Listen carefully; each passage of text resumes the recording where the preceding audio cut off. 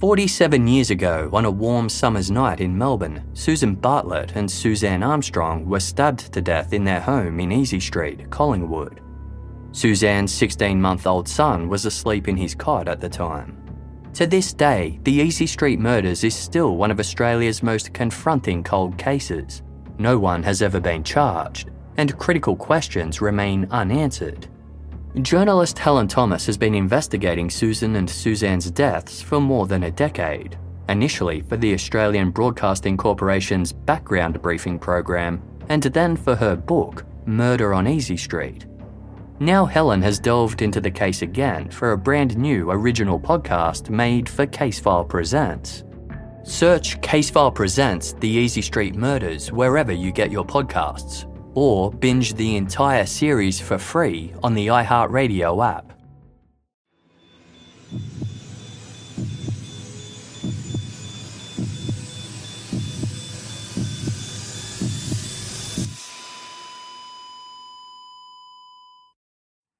Our episodes deal with serious and often distressing incidents. If you feel at any time you need support, please contact your local crisis centre. For suggested phone numbers for confidential support, please see the show notes for this episode on your app or on our website. Today's episode contains violence against children. It won't be suitable for all listeners.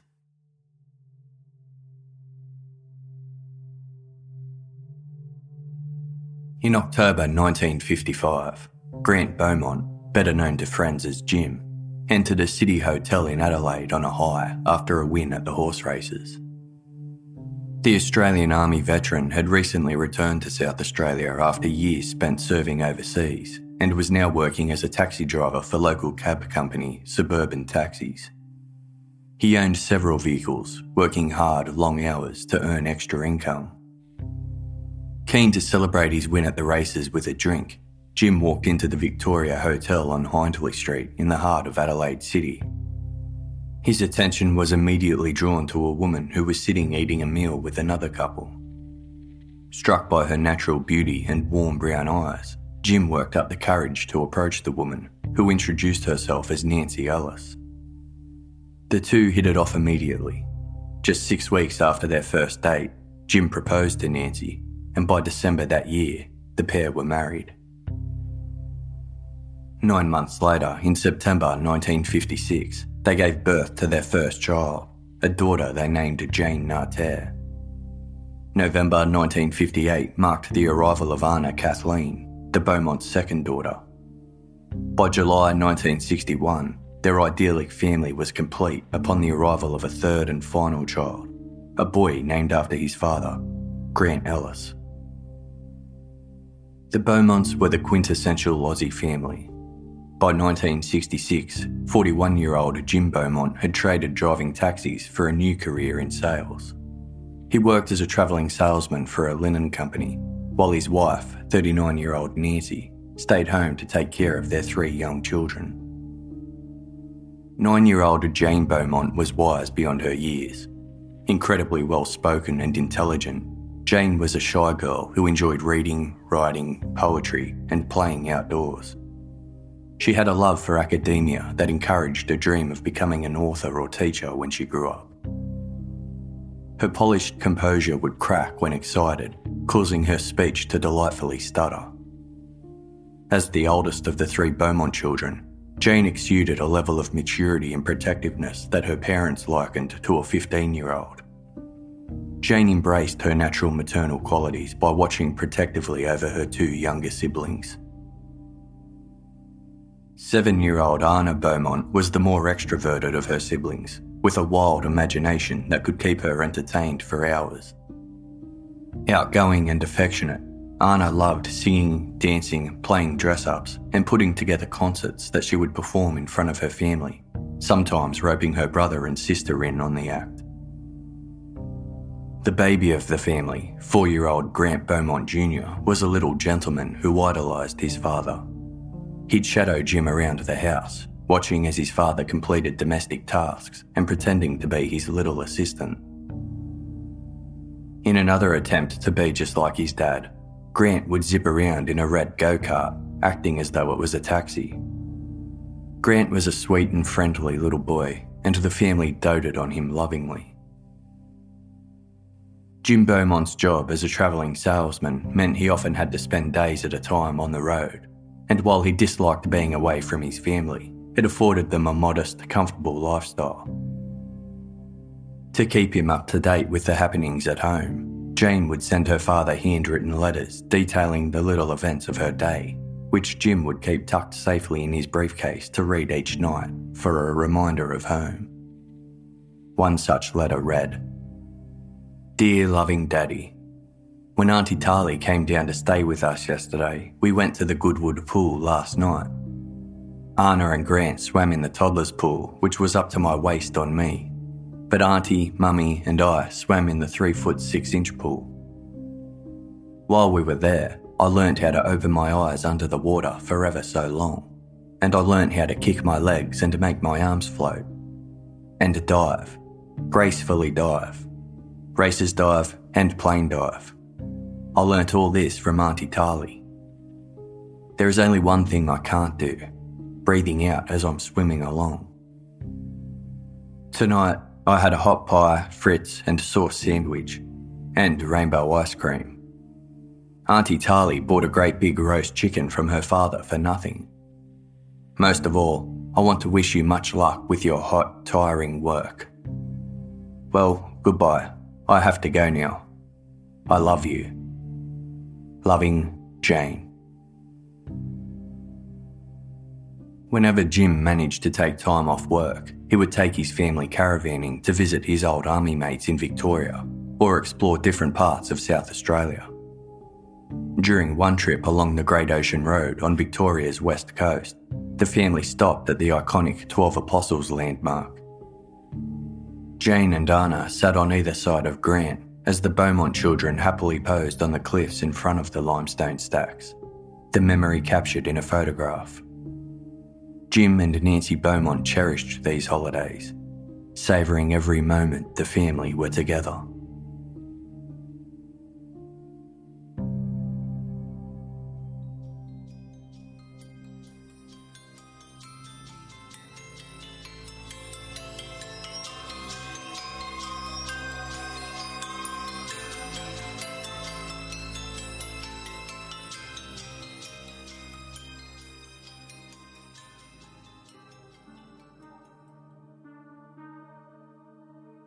By 1966, the Beaumont family was living the Australian dream. Their suburban home on Harding Street in Somerton Park allowed them to take advantage of the iconic Aussie beach lifestyle. The seaside suburb of Glenelg was only a 20-minute walk away, and the Beaumonts, like many others, were regular visitors during the warmer months. The cool, pristine waters of Glenelg Beach provided respite from the harsh Australian sun, and the stretch of golden sand was the ideal space for the kids to run around and play. South Australia's metropolitan coastline stretches for 30 kilometres from south to west. Glenelg lies towards its centre on the shores of Holdfast Bay, located 11 kilometres southwest from Adelaide's central business district. As the oldest European settlement on mainland South Australia, Glenelg is home to many historical hotels, restaurants and attractions which overlook the scenic seafront. During the summer months, the beach's flat, serene sea provides perfect swimming conditions for thousands of daily visitors. The central hub of Moseley Square frames the shores of the beach, intersected by the Glenelg to City tram line. Neighbouring the square is Collie Reserve, an expanse of lush green lawns shadowed by tall pine trees, providing a popular space for picnics and sunbathing. Aside from cosmetic and modern refurbishments, the Glenelg beachfront and town surrounds are very much the same today as they were in the 1960s. Back then, the Glenelg jetty was in a state of disrepair after suffering extensive damage from a major storm in 1948 and had yet to be restored. In 1969, a much shorter jetty was constructed in its place, which remains standing today. In January 1966, Adelaide was experiencing a prolonged heatwave, with temperatures soaring towards 40 degrees Celsius. To cool off, the Beaumont family had spent a significant portion of the summer school holidays at Glenelg Beach. Jim Beaumont had been lucky enough to enjoy 4 weeks of holidays over the Christmas period, spending many days of his break at the beach with his children. Jim was officially back to work on Tuesday, January 25, and was to embark on the hot 150-kilometre journey to Snowtown for his first round of sales calls for the year. Before leaving that morning, Jim agreed to give his 3 kids a lift down to Glenelg Beach to save them from having to ride their bikes in the heat. Upon reaching the Glenelg foreshore, Jane, Anna and Grant got out of their father's Holden station wagon and rushed down to the beach. Like a majority of Aussie kids in the early 1960s, the Beaumont siblings enjoyed a great amount of independence. The quiet, close-knit suburbs of Adelaide were carefree and safe, where everybody knew their neighbours and looked out for one another. Spending time inside was discouraged, and parents typically sent their children outdoors alone to play for hours on end, urging them to return home before the streetlights flickered on at night. In the hot Australian summer, suburban streets, backyards, parks and beaches filled with local children who would gather to play games, sports, ride their bikes and make new friends, scrounging up enough loose change to buy ice creams, hot chips, mixed lollies and soft drinks. These were the days before television sets were commonplace, before the hole in the ozone layer presented sun exposure threats, and before parents felt the prickling omnipresence of stranger danger. Jim Beaumont trusted his 3 children completely. The maturity of his eldest daughter, Jane, served her younger siblings well. Jane confidently led Anna and Grant on summer outings, herding them on and off the bus, carrying Grant on her hip, and ensuring her little brother and sister never went deeper than their belly buttons when swimming in the ocean. They were good, sensible kids who took great care of each other and obeyed their parents' rules. Before Jim Beaumont drove onwards for his work trip, he sat in his car, observing contentedly as his 3 children played on the beach. 4-year-old son Grant caught sight of his father watching and ran towards him, waving happily and calling, "Go on, Daddy. Don't worry."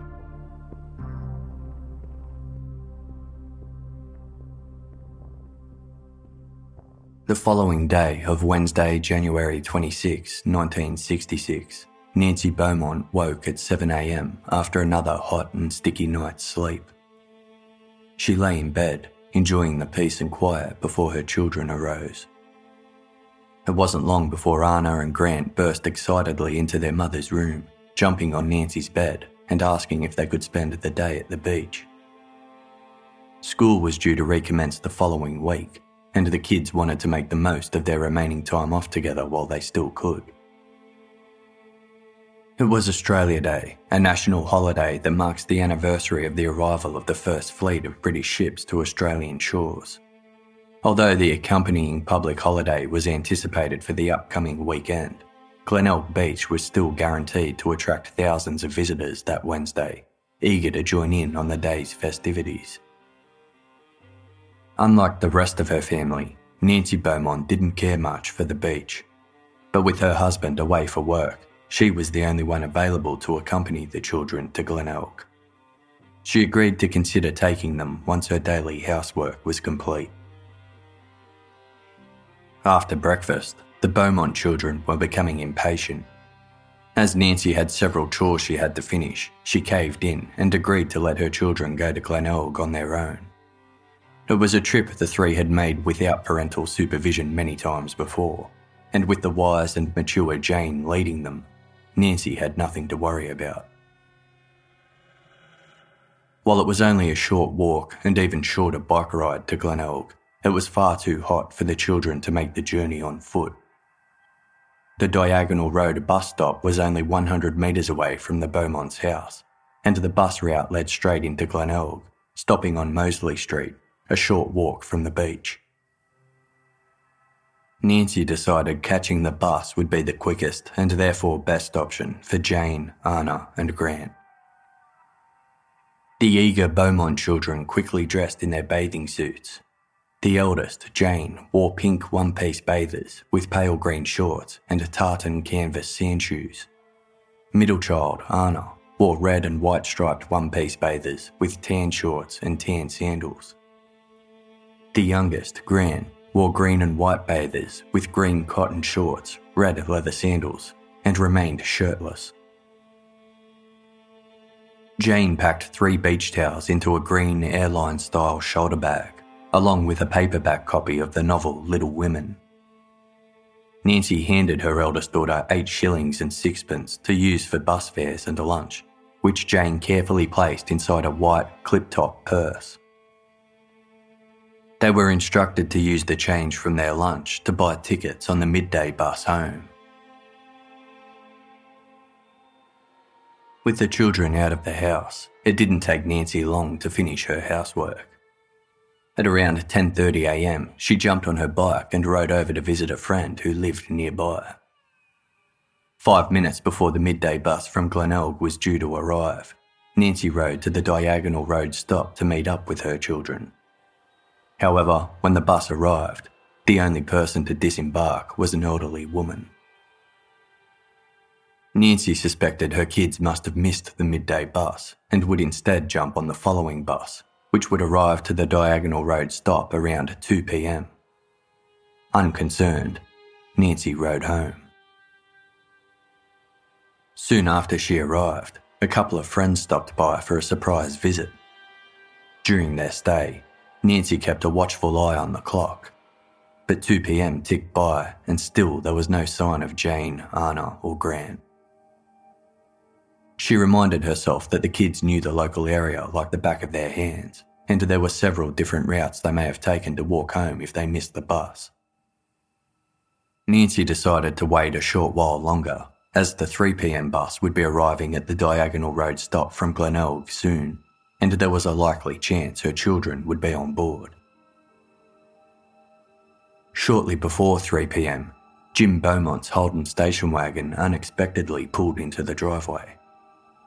He wasn't scheduled to return home from Snowtown until the following day, but as sales were slow in the weeks following Christmas holidays, Jim thought his time would be better spent at home with his family.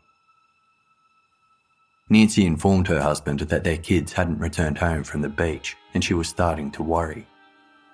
Jim assured Nancy there was nothing to be worried about, believing they would have heard something by now if an accident had occurred.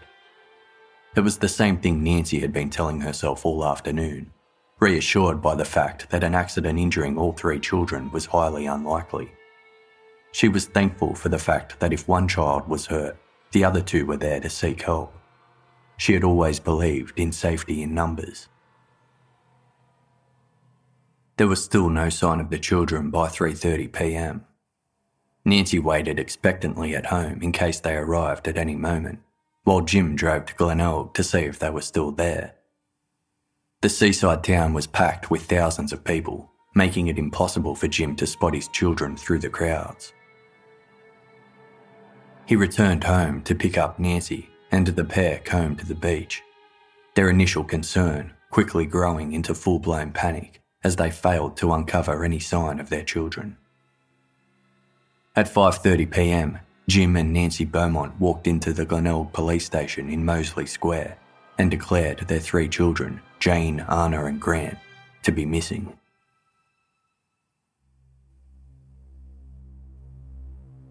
The constable at the Glenelg police station took a description of the Beaumont children, but assured their concerned parents everything would be okay. An abduction involving 3 children was unheard of, so the constable was certain the kids had either lost track of time, lost their way home, or had been involved in an accident. Nonetheless, he called police headquarters in Adelaide to file the report. Jim and Nancy returned home to Harding Street, disheartened to find the kids hadn't returned during their absence. Soon after, 2 police officers arrived to conduct a search of the Beaumont house, believing there was a chance the children were simply hiding from their parents to avoid getting in trouble for failing to meet their curfew.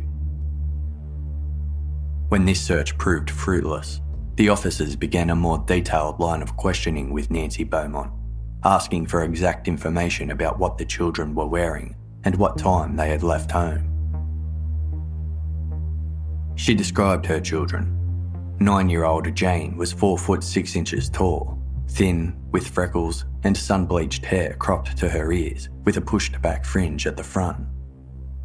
7-year-old Anna was 4 foot tall, of plump build, with sun-tanned skin and short dark brown hair with a fringe. 4-year-old Grant was just 3 foot tall, thin, with short brown hair and an olive complexion, with very sun-tanned skin. The police left to search Glenelg and the surrounding Somerton Park streets, with a frantic Jim Beaumont in tow. They searched the coastlines of Glenelg, Somerton, West Beach, Seacliff and Brighton, looking for any sign of the children, including the bag, towels and clothing they had left the house with that morning. The hot temperature made the search extra challenging, as the beaches were still packed with crowds of people late into the night.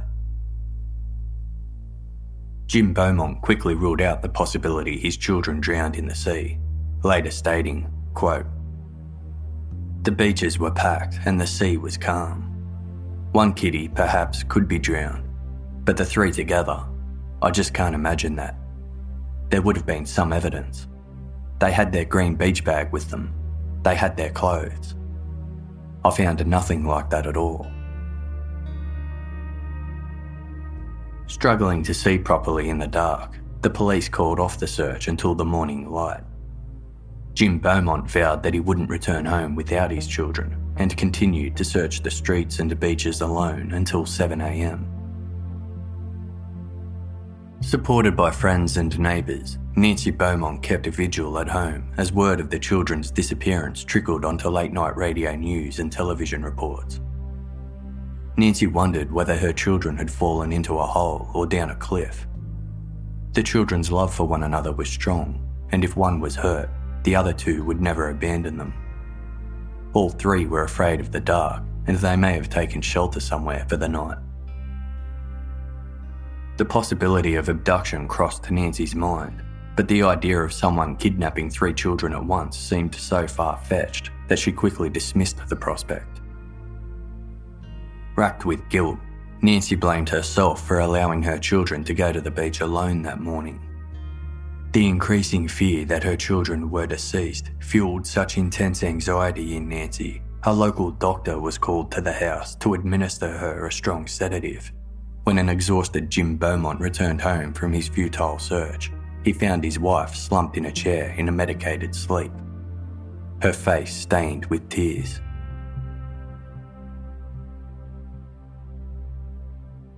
The extensive police search for the Beaumont children resumed at daylight the following morning on Thursday, January 27. 5 boats from the Sea Rescue Squadron scanned the Glenelg shoreline while officers trudged on foot through stormwater drains, sand dunes and dense scrub.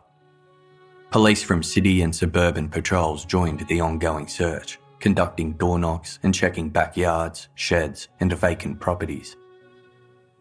Police issued detailed descriptions of the children's physical features and clothing to the media, while police cars fitted with loudspeakers drove the streets of Glenelg appealing for help. By mid-morning, Jim Beaumont addressed gathering members of the press on the back porch of his Harding Street home. Sick with worry and struggling from sleep deprivation, he pleaded desperately for his children to come home, telling the media, quote, "It's a complete mystery. I can't understand it. My kids will be crying their eyes out. It's like a nightmare." Overwhelmed with emotion, Jim bowed his head and broke down in tears. Nancy Beaumont was too distraught to face anyone and remained indoors in a medicated fog. As news of the disappearance spread, the Glenelg police station was quickly inundated with information from the public. People wishing to speak to police had formed a line that stretched 20 metres long outside the door. With just 1 sergeant and 4 detectives, the Glenelg police station was ill-equipped to handle the unexpected and large-scale case. For the small team, interviewing every single person and following every possible lead was impossible. They painstakingly typed each given statement using the station's only typewriter. The search for the missing Beaumont children quickly escalated into a statewide frenzy. Police roadblocks were established on all major South Australian highways, and Adelaide's airport and railway station were put under heavy surveillance. Members of the public volunteered their time to aid in the search, including taxi drivers who had previously worked with Jim Beaumont. They cruised the streets in their cabs, while members of Jane Beaumont's brownie pack rode their bikes around the surrounding neighbourhoods, searching for their missing friend. 3 kids matching the ages of the Beaumont children were sighted at 7 p.m. on the night the siblings vanished. The children were seen standing by the water's edge at the Padawalonga Boat Haven, a marina just 1 kilometre north from Collie Reserve. A woman spoke to the children briefly, and they had informed her that they didn't live in the area. Given the high profile and urgency of the Beaumont children case, police were taking no chances. The marina, which had a surface covering 70 acres and a depth of 6 feet, was drained for the first time since its establishment in 1959. In what would become one of the largest single searches for the Beaumont children so far, 80 young police cadets dragged themselves through the thick, black, foul-smelling mud at the bottom of the empty marina. Using broomsticks, they prodded the mud for any sign of the missing children, but to no avail. Despite these efforts, not a single piece of evidence was located to indicate where the children had gone. It was determined that the siblings left home carrying around 17 or so items with them, including bags, clothes, towels, as well as Jane's book and purse. None of these items were recovered at any of the key locations the children were expected to have travelled, nor were they spotted on the shoreline of Glenelg Beach. This made the possibility the trio had drowned all the more unlikely, given their belongings would have been left behind on the sand and later discovered. The search for Jane, Anna and Grant Beaumont soon became the most extensive missing person search in South Australian history. Within the first 48 hours of the Beaumont children's disappearance, police had received hundreds of calls from people claiming to have seen the 3 young siblings. One woman claimed to have seen a man and 3 children enter a vacant house opposite her home in Adelaide's eastern suburbs, but the group was mysteriously gone the next day. Another believed she saw the 3 children accompanied by 2 men sitting at a bus stop multiple suburbs away in Semaphore Park. Most reported sightings led nowhere or were ruled out completely, but with the help of several reliable corroborating witness statements, detectives were able to piece together what was likely to have been Jane, Anna and Grant Beaumont's movements prior to their disappearance. While reports from witnesses who believed they saw the children on the morning of January 26 varied in specifics, there was enough information provided for police to establish a fairly reliable timeline and identify several potential leads. At approximately 10:15 a.m, Jane, Anna and Grant Beaumont boarded a public transit bus to Glenelg from the Diagonal Road stop, as confirmed by the driver. An older couple travelling on the bus recalled Jane Beaumont sitting on the back seat reading Little Women, while Anna and Grant messed around, cheekily putting their arms out of the windows just to get a rise out of their older sister. The bus arrived to Glenelg just a few minutes later, and the siblings disembarked on Moseley Street, several streets back from the seafront. Local postman Tom Patterson, who knew the Beaumont family from his daily mail route, saw Jane, Anna and Grant walking along Moseley Street, holding hands and laughing. Tom heard one of the children yell out to the others, "Look, there's our postie," and little Grant waved hello. Tom struggled to recall the exact time he saw the Beaumont children, uncertain if it was in the morning or afternoon, but police believed the sighting occurred as the children first headed to the beach. Several witnesses observed the Beaumont children playing in the shallow waters just north of the Glenelg jetty, which formed the busiest section of the beach. It was the same area they had swam in the day before when their father dropped them off before his work trip to Snowtown. Anna and Grant were only comfortable splashing in the shallows and had never ventured beyond waist deep. Shortly after 11 a.m, the children finished swimming and made the short walk from the jetty to Collie Reserve, where they laid their towels out on the lawn. Here, they were witnessed playing under a water sprinkler as they washed sand off their feet. This sighting was further corroborated by a school friend of Jane Beaumont's, who saw the siblings at the reserve at around 11:25 a.m. An elderly woman sitting on a bench in front of the nearby Holdfast Sailing Club observed a man approach the Beaumont children as they played out on the lawn. He was described to be in his 30s, 6 foot tall with an athletic build, tanned skin, long face, high forehead, and wavy blonde hair. He wore navy blue bather briefs with a distinctive white stripe. After speaking to Jane and her younger siblings, the man placed his own towel on the grass a few feet away, then lay on his stomach and watched the children play. Within 15 minutes of the man's arrival, the children were seen jumping over him, the eldest girl playfully flicking him and her siblings with her towel. A half hour later, the elderly woman observing the group left Collie Reserve, noting the man and her children were still frolicking together on the lawn when she departed.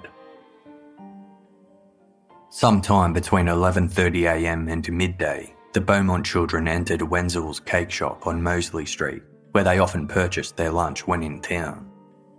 The bakery was located right next to the bus stop the siblings would use to get back home to Somerton Park. These actions seemed to be in line with their original plan to buy lunch and return home by midday as advised by their mother. Nancy Beaumont had given Jane 8 shillings and 6pence in silver coins to purchase lunch for her and her younger siblings, enough for each of the children to buy a pasty and have enough left over for the bus fare home. At Wenzel's bakery, the 3 children purchased 5 pasties, 6 finger buns, and 2 large bottles of soft drink. One of the children also stated something along the lines of, "and a pie for the man." It was an unusual request, given the children had arrived to the store alone, and the shopkeeper who had served the Beaumont children in the past did not recall them ever purchasing a meat pie before. This large order far exceeded the amount of food the children required for lunch, whilst racking up a bill beyond what they could afford with the modest amount of money given to them by their mother. But when it came time to pay, the children handed over a £1 note, a significant amount in 1966, and more money than the Beaumont children ever had access to. After leaving the bakery around midday, the children did not go straight to the bus stop and return home as expected. Instead, minutes later, they were spotted back in Collie Reserve, this time near the Glenelg Surf Club building. An elderly couple sitting on a bench saw the 3 children arrive and start speaking to the same tall, blonde-haired man seen playing with the children earlier. This unknown man then approached the elderly couple seated nearby and within earshot of the children asked if they had seen anyone going through their belongings. He exclaimed, "Someone's nicked our money." This conversation was overheard by another woman close by, who watched as the man returned to the children and began helping the young Beaumont girls put their shorts on over their bathers. The woman noted the action as odd, as the oldest girl looked much too old to require assistance getting dressed. The man then went into the change sheds behind the surf club building to get dressed, taking nothing but a pair of trousers and a towel. The 3 children patiently waited for him on a bench outside and were still there when the elderly couple left Collie Reserve at around 12:15 p.m. After this, there were no further reported sightings of the man or of Jane, Anna, or Grant Beaumont.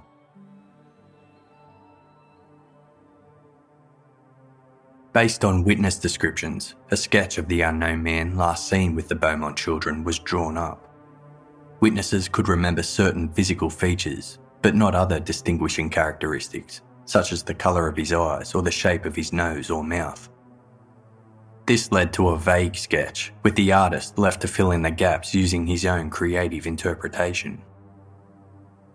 This rough sketch was widely circulated, and although it didn't lead to a positive ID, it did prompt another witness into coming forward. The witness provided additional details about the man's appearance, describing him as being in his late 30s or early 40s, with a slim build and fair to light brown hair parted on the left-hand side. The sketch was subsequently updated, but the man it portrayed never came forward to clear himself, making him the lead suspect in the Beaumont children's disappearance.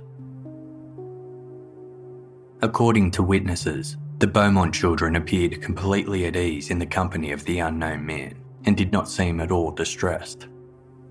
Based on this information, police suspected Australia Day was not the first time they had all met, and the man may have frequented the Glenelg area or have already been known to the children in some other capacity. Anna Beaumont had recently told her mother that Jane had a boyfriend down at the beach, a comment that Nancy had brushed off innocently at the time, but now had her questioning whether the unknown man could have been Jane's hypothetical crush.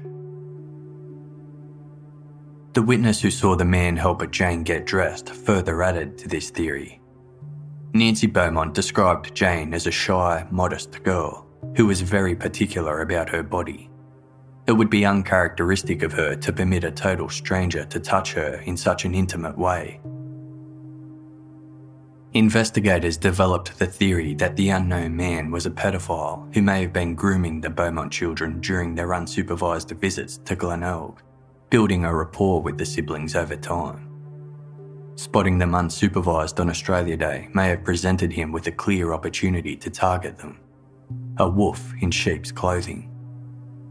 It seemed like no coincidence that when Jane and her siblings were due to take the bus home, her money had mysteriously disappeared. The police considering the likely scenario that the man himself had pocketed the child's money or purse, feigning concern and maintaining the deception by questioning park visitors about the supposed theft.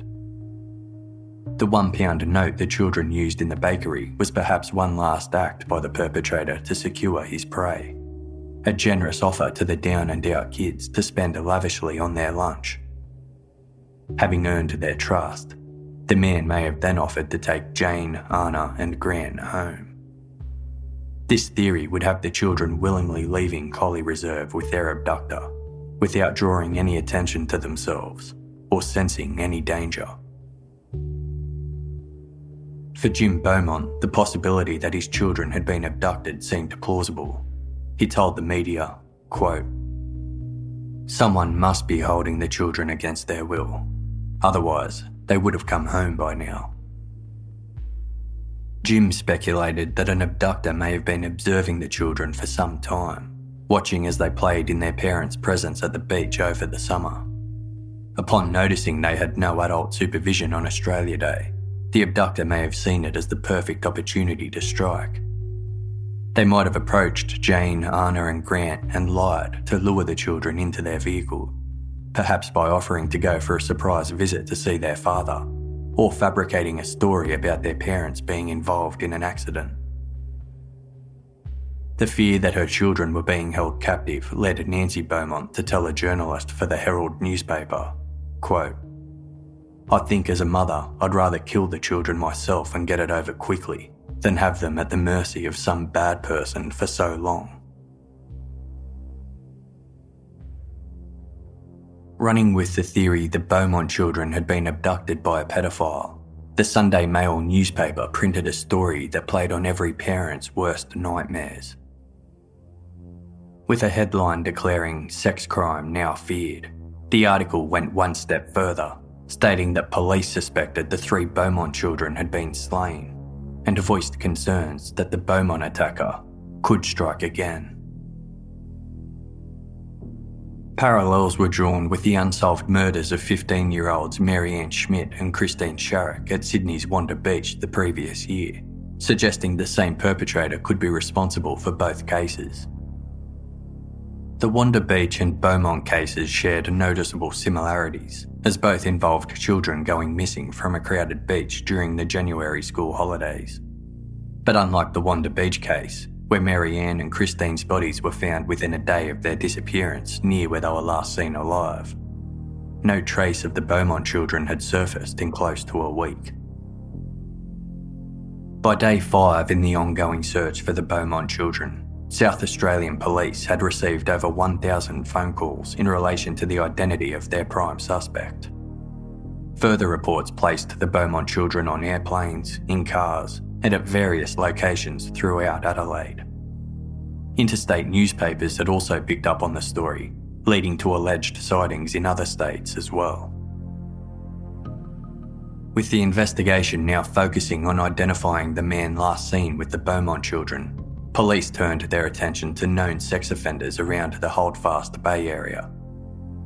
As the suspect was seen by witnesses carrying only a towel and trousers, it was speculated he lived locally, as those visiting from further away would be inclined to come better prepared for the trip, possibly carrying a bag to hold their possessions. However, most known sexual predators who lived locally were able to provide solid alibis for the day the Beaumont children vanished. Detective Sergeant Alex Palmer urged the Glenelg residents to check their properties for any sign of the children. Quote, "There are many vacant homes, both old, ramshackle buildings in the old area of Glenelg and new houses in the nearby suburbs, and the children could have been lured into them, and anything could have happened."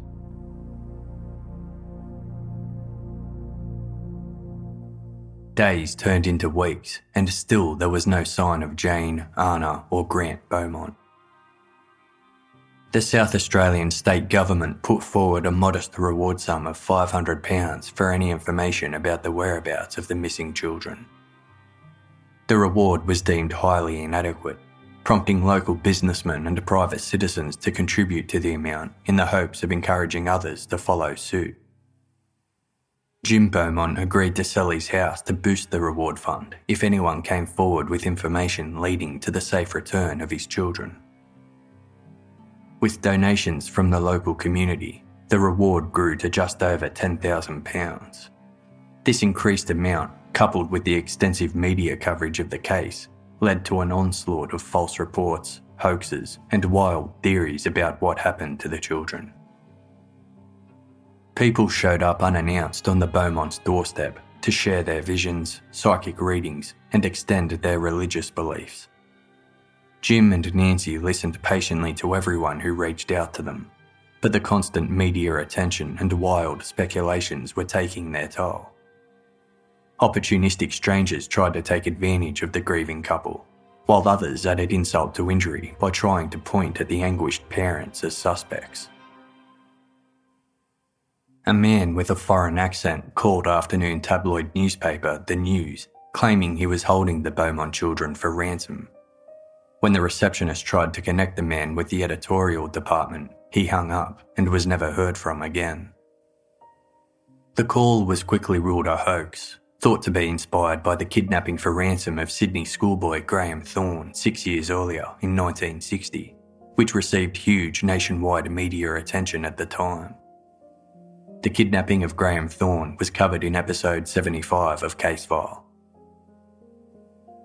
The Federal Police received a phone call from Adelaide resident Erwin Grosser, reporting that he had sighted 3 children matching the descriptions of the missing Beaumont children. According to Grosser, the 3 children were being driven in a car by a lone man. Grosser alleged the man held him up with a pistol and demanded he fill his car radiator with water before fleeing with the children to the Barossa Valley, a renowned wine-producing region 75 kilometres from Adelaide.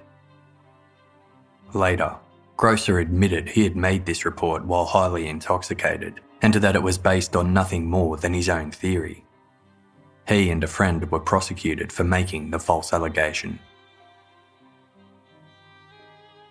Following a report that the Beaumont children were being held captive by a man and a woman at a home on Glenelg's Esplanade, the homicide squad raided several houses in the area, but found no trace of the children.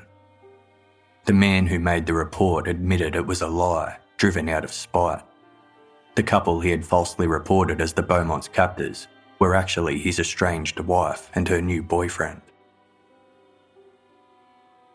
After Melbourne-based newspaper The Truth published an ostentatious story declaring the Beaumont children to still be alive, multiple witnesses claimed to have seen a man fitting the description of the prime suspect, driving a green Ford utility truck along the highway between Adelaide and Melbourne. The witnesses stated the man had 2 girls and a boy in the back. However, given the amount of time that had passed between the alleged sightings and the witness statements, police mostly discounted these sightings as unrelated to the case. The media speculated the perpetrator could have taken the Beaumont children as far as New Zealand, as no passports were required to travel between the 2 countries at the time. Pictures and descriptions of Jane, Anna and Grant were sent to New Zealand authorities with advice to remain on high alert. A Somerton Park resident reported seeing 3 children walking along Boundary Road, a residential suburban street with links to Mosley Street, shortly before 3 p.m. on January 26. The children were in the company of a man described as aged between 30 and 35, 6 feet tall, with light brown hair, high cheekbones, and a sun-reddened complexion.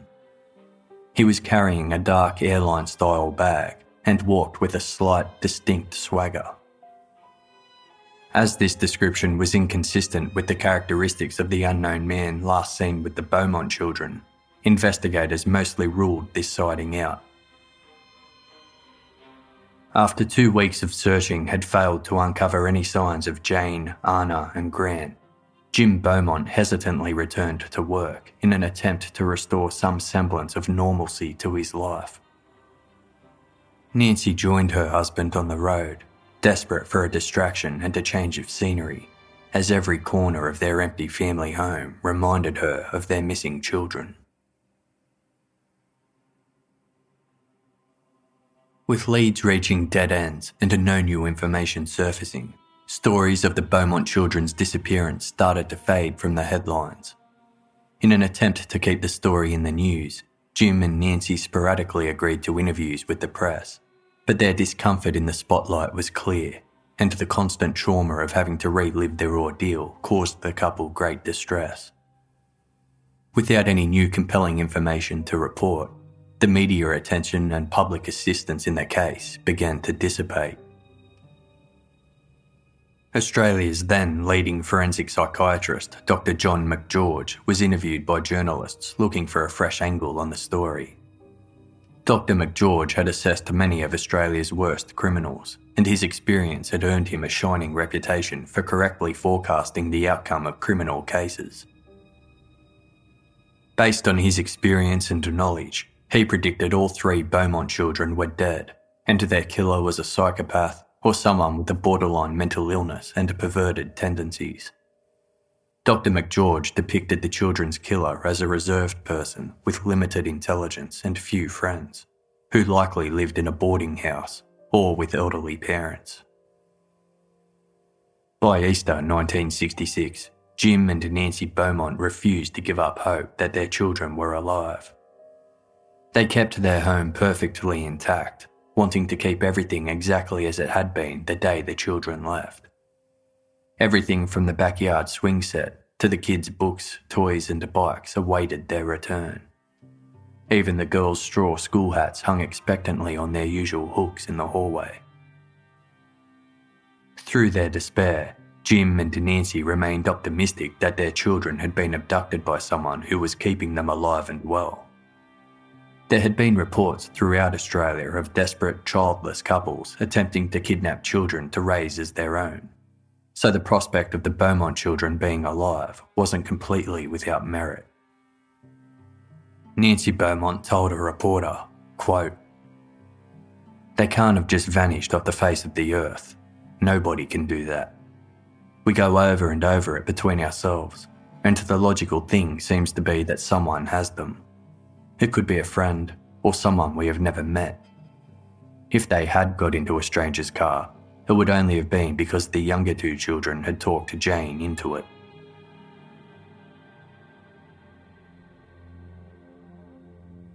September 1966 marked 7 months since the Beaumont children vanished without a trace.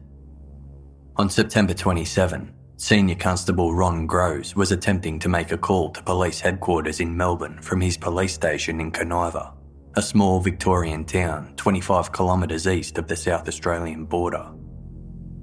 As he waited for the call to connect, his line became crossed with a conversation occurring between two females. Senior Constable Groves heard one of the women say, "We're bringing the Beaumont kids back from Hobart, and we are tired and think it's time to give up." Convinced the call was authentic, Groves reported the conversation to the Victorian Homicide Squad, who quickly notified South Australian authorities. Upon hearing news of the phone call, Jim and Nancy Beaumont thought it was the strongest lead there had been since their children's disappearance months prior, and quickly clung to hopes that the call was genuine. Jim Beaumont drove 320 kilometres to Conaiva to speak to Senior Constable Ron Groves in person, and was told the Exclusive Brethren, a subset of the Christian evangelical movement, were active in the remote areas around Conaiva. This information sparked Jim's attention, as rumours had been circulating that a religious sect could be holding his children captive. Nancy Beaumont made a heartfelt plea on television news. Quote, "Please, whoever you are, please listen with your heart. I feel that in different ways you have been kind to our children, but I beg you, show a greater kindness by letting them come home." The suspicious call overheard by Senior Constable Ron Groves was successfully traced a few days later. The two women on the other line were identified and clarified to police they had been talking about the Beaumont case before switching the conversation to an unrelated topic regarding some other children that they knew. Police were satisfied the women were being truthful and had nothing to do with the Beaumont case, quickly eliminating them from the investigation.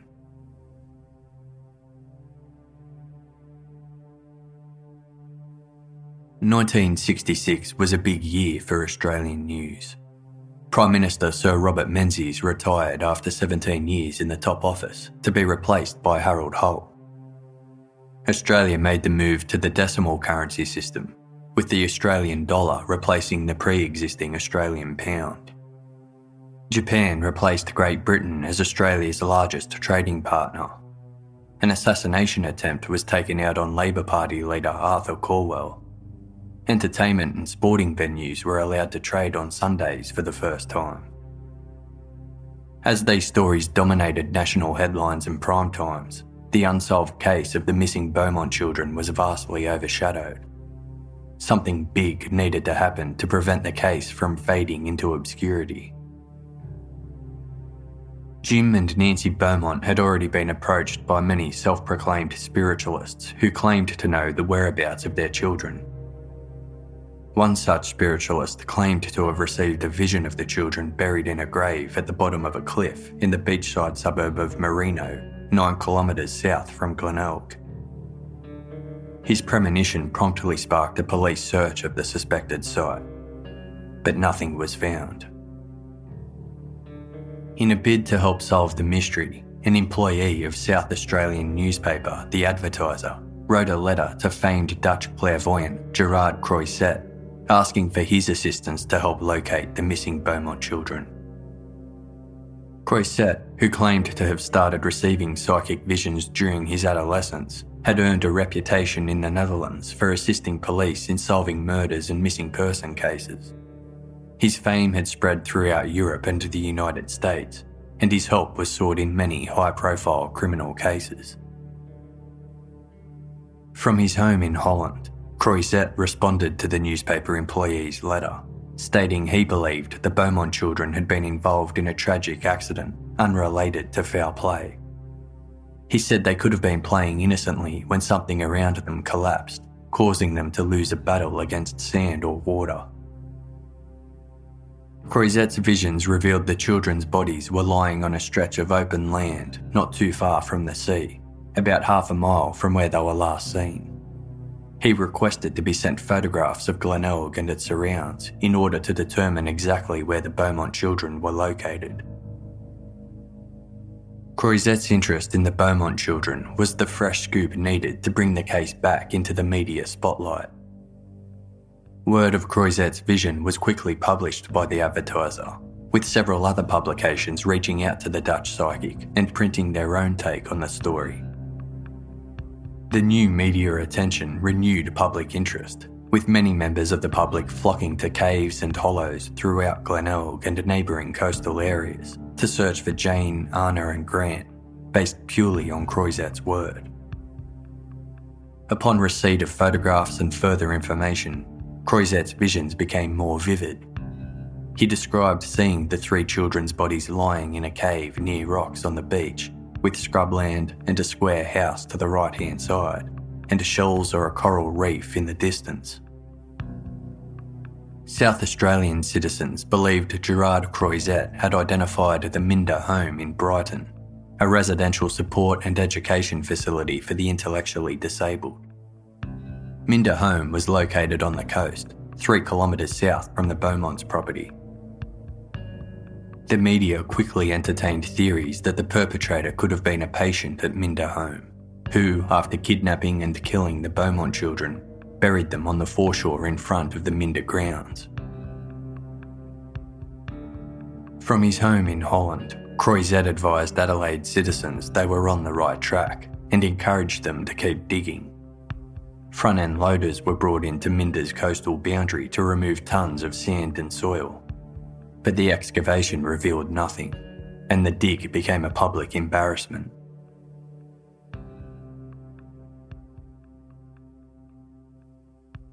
In November 1966, 2 prominent Adelaide businessmen funded a trip to bring psychic Gerard Croisette to Australia. 10 months had passed since the disappearance of the Beaumont children, and it was believed that Croisette's physical presence in the key locations from where they had vanished would strengthen his psychic abilities and help lead authorities to Jane, Anna and Grant. One donor was Barry Blackwell of Brighton car company Midway Motors, who had already made several generous contributions to the Beaumont investigation, including a significant boost to the reward money. The other donor was Com Polides, a self-made Adelaide property tycoon who relished being in the limelight. Given the amount of contact Jim and Nancy Beaumont had received from self-proclaimed psychics, the couple were sceptical about Croisette's claims and were not actively involved in the efforts to bring the clairvoyant to Australia. Gerard Croisette agreed to stay in Adelaide for 2 days and refused any payment for his involvement in the case. He was conducting his search for the Beaumont children in good faith, claiming he was 90% sure he would be able to pinpoint the location of their bodies. His arrival in Adelaide prompted a media frenzy that outshone the arrival of British rock and roll band The Beatles 2 years earlier. A crowd of 2,000 people greeted Croisette at Adelaide Airport, including 30 reporters and cameramen, with anticipation running high that he would finally solve the mystery that had been haunting residents for close to a year. Croisette was overwhelmed by the reception, saying all he wanted to do was help solve the tragedy and release the city from fear. The next morning, Croisette visited Collie Reserve, where it was believed Jane, Anna and Grant Beaumont were last seen. He then walked 3 kilometres along the Glenelg foreshore with a media crew following close behind. Later, Croisette was driven through the streets of Glenelg and past the Minder home, which Adelaide residents had pinpointed as the location he had envisioned in previous psychic visions. Despite previous large-scale digs of the area proving fruitless, upon his arrival to the area, Croisette claimed he was now very close to finding the children. The next day, he searched vacant blocks of land without uncovering any evidence, before complaining that too many people were following him and all the attention was weakening his psychic abilities. On his final morning in Adelaide, Gerard Croisette held an impromptu press conference to reveal that new information had since come to light overnight. A woman claimed she had heard children's voices in a disused warehouse near her home in the early morning hours of January 27, 1966, the night the Beaumont children went missing. At the time, the warehouse was vacant, having previously been used for brickworks. It had since been converted into a joinery company, and although extensive renovations of the building had been conducted in August, it was possible that several underground chutes leading to the old brick kiln still existed. Croizet led police and members of the press to a warehouse on Wilton Avenue in Paringa Park, less than 500 metres from the Beaumont's home, believing the children were buried 2 to 3 metres deep in an underground bunker. He walked to the northern wall of the warehouse and said, "This is where they are buried."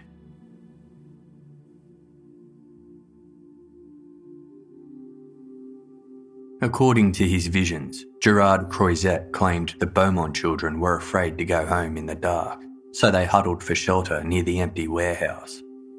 The trio were standing on planks of wood, which then caved in, causing them to fall underground. The floor of the warehouse had since been concreted, meaning the children's bodies were entombed underneath. After bestowing this information, Gerard Croizet supported the idea of excavating the concrete floor, and then promptly left the country. Residents of Adelaide took Croizet's word as gospel, believing he had uncovered the final resting place of Jane, Anna and Grant Beaumont. Under pressure from the public, the South Australian government deliberated whether to dig up the warehouse's concrete floor using taxpayer money, based on nothing more than a psychic premonition. Although Jim and Nancy Beaumont had met with Croizet briefly during his visit and appreciated his interest in the case, they were not convinced of his psychic abilities and did not support the dig. Police investigated Croizet's claims by researching what the conditions of the old warehouse were like in January of 1966 and determined there was nothing plausible about Croizet's so-called vision. The building owners assured police all in-ground pits were thoroughly inspected before concreting work began, and there were no signs indicating the children had fallen into any. In late November 1966, South Australian Premier Frank Walsh stated, quote, "Investigations have shown conclusively, without a shadow of a doubt, that there is no possible chance the factory is the burial ground of the missing children."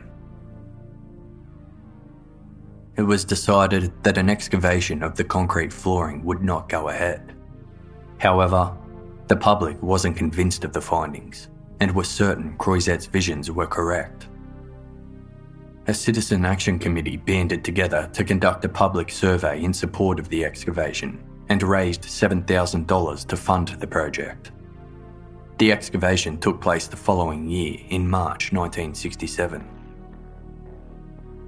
Workers demolished 60 feet of the concrete flooring, revealing an old staircase, a brick kiln, a piece of cloth, lolly wrappers, lemon peel and newspapers, none of which were found to have had any relevance to the Beaumont case. The remains of Jane, Anna and Grant were not discovered. On behalf of the South Australian Government, Premier Frank Walsh apologised to Jim and Nancy Beaumont for the continued anxiety and sorrow. By the 1-year anniversary of the Beaumont children's disappearance, their parents were still clinging to the belief that Jane, Anna and Grant were alive, as it was the only thing giving them the energy to carry on. Jim Beaumont continued to grasp onto his theory that the children were lured and abducted. Quote, "A man or woman, or probably a man and a woman together, persuaded them to get into a car and drove them away somewhere. They might have told them Nance and I were killed in an accident and that they've got them somewhere. It would have to be a station or some isolated place like that. My God, if they could only see what it's doing to Nance and me. It's no good without the children, not when you have had them. I just can't understand life without my kids. There's no point to it." Despite Jim and Nancy Beaumont's continued hope their children would be returned to them alive, by the 2-year anniversary of the disappearance, investigators were no closer to uncovering the mystery. Emotionally exhausted, Jim and Nancy decided to take a step back from the media spotlight after providing one last in-depth interview. They spoke to the press in detail about Jane, Anna and Grant, and what they missed most about the well-behaved, sweet-natured children they had always dreamed of having, whilst thanking the South Australian Police for their tireless work and praising the community for all the ongoing support. The heartfelt interview ended with Nancy Beaumont's response to the question of whether she and Jim would relocate to a new home for a fresh start. Nancy said, quote, "I can't go in case the kiddies come home. You see, I'm waiting for them to come back here. Perhaps someone could drop them at the front gate. Wouldn't it be dreadful if I were not here?" In the days following this interview, Jim and Nancy Beaumont were shaken when a letter arrived to their home signed by their missing daughter Jane. Written in childlike handwriting, the letter read, "Dear Mum and Dad, we are safe, so there is no need to worry about us. Oh, we really missed you in the past 2 years. At the beach on that day, we were walking to the bus stop when a man in a car stopped us and asked if we wanted a ride. I said that we did, and that is how it all started.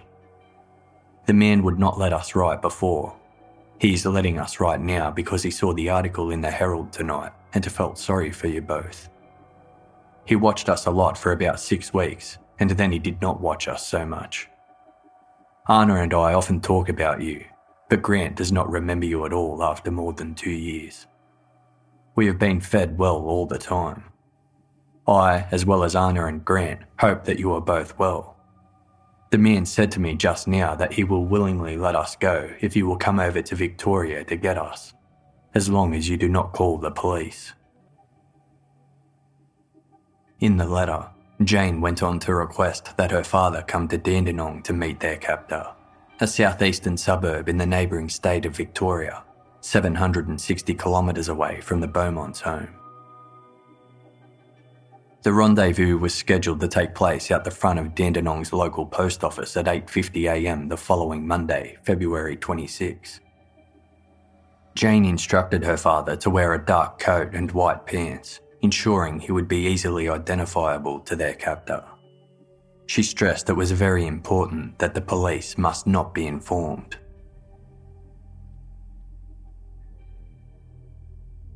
Jim and Nancy Beaumont believed the handwriting in the letter bore similarities to that of Jane's and felt it possible the letter was indeed written by their eldest daughter.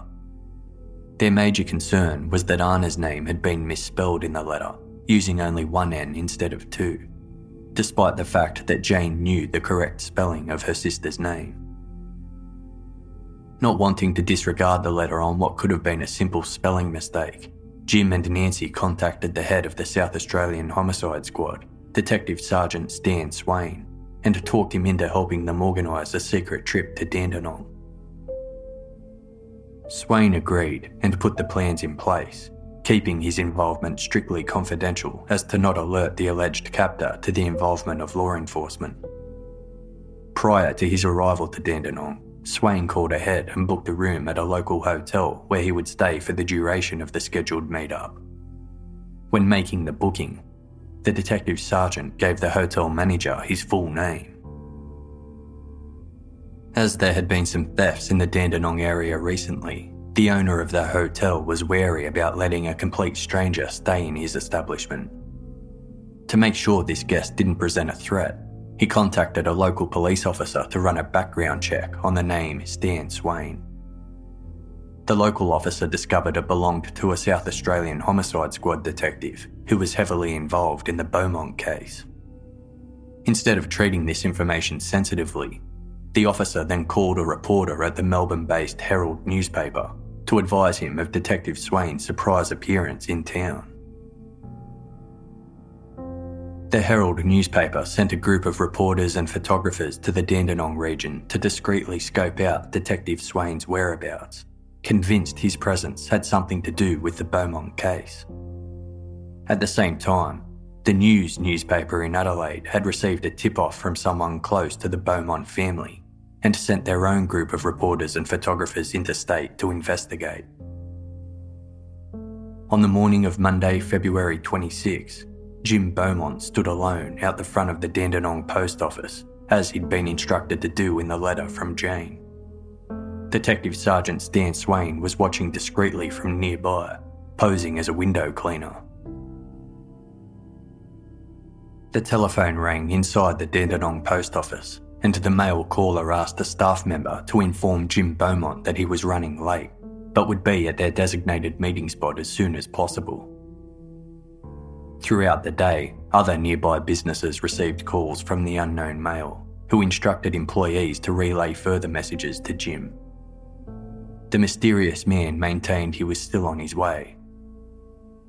Desperate to believe he would be reunited with his children at long last, Jim Beaumont stood in front of the Dandenong post office for 3 days. However, there were no signs of Jane, Anna, Grant, or the mysterious man. Dejected, Jim and Nancy returned to Adelaide, where 2 more letters were awaiting them upon their arrival. One letter was allegedly from Jane, who said their captor was very disappointed that they brought the police with them to Dandenong. The second letter claimed to be from the captor himself. He wrote, "Dear Mr. and Mrs. Beaumont, I am terribly sorry that I could not hand your children back to you when you were in Dandenong, but I knew you had detectives with you, and the main street was so busy. I am taking extra good care of the kiddies for you." The writer went on to blame the Beaumonts for going against his wishes and informing the police. He said it was too late now, and that one day in the near future he would put their children on a train to Adelaide, so they better have their bedrooms ready for their arrival. The following week, a third letter arrived from Jane. This one saying, quote, "I want you to know and never forget, no matter what happens, that we will still love you both very much."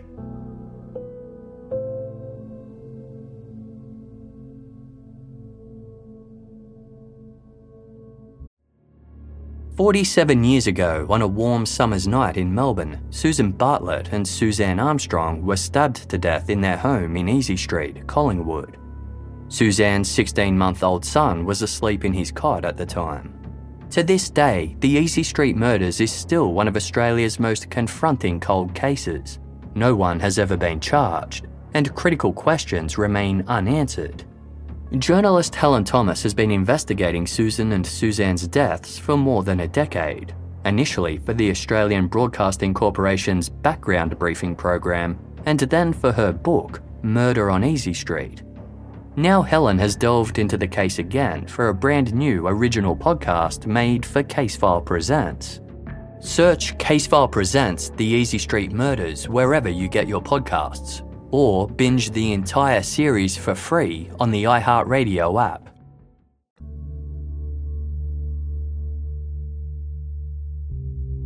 The 60s came to an end without any major breakthroughs or new leads in the case of the missing Beaumont children, and there were no further letters sent from the person claiming to be Jane Beaumont or the man alleging to be holding the children captive.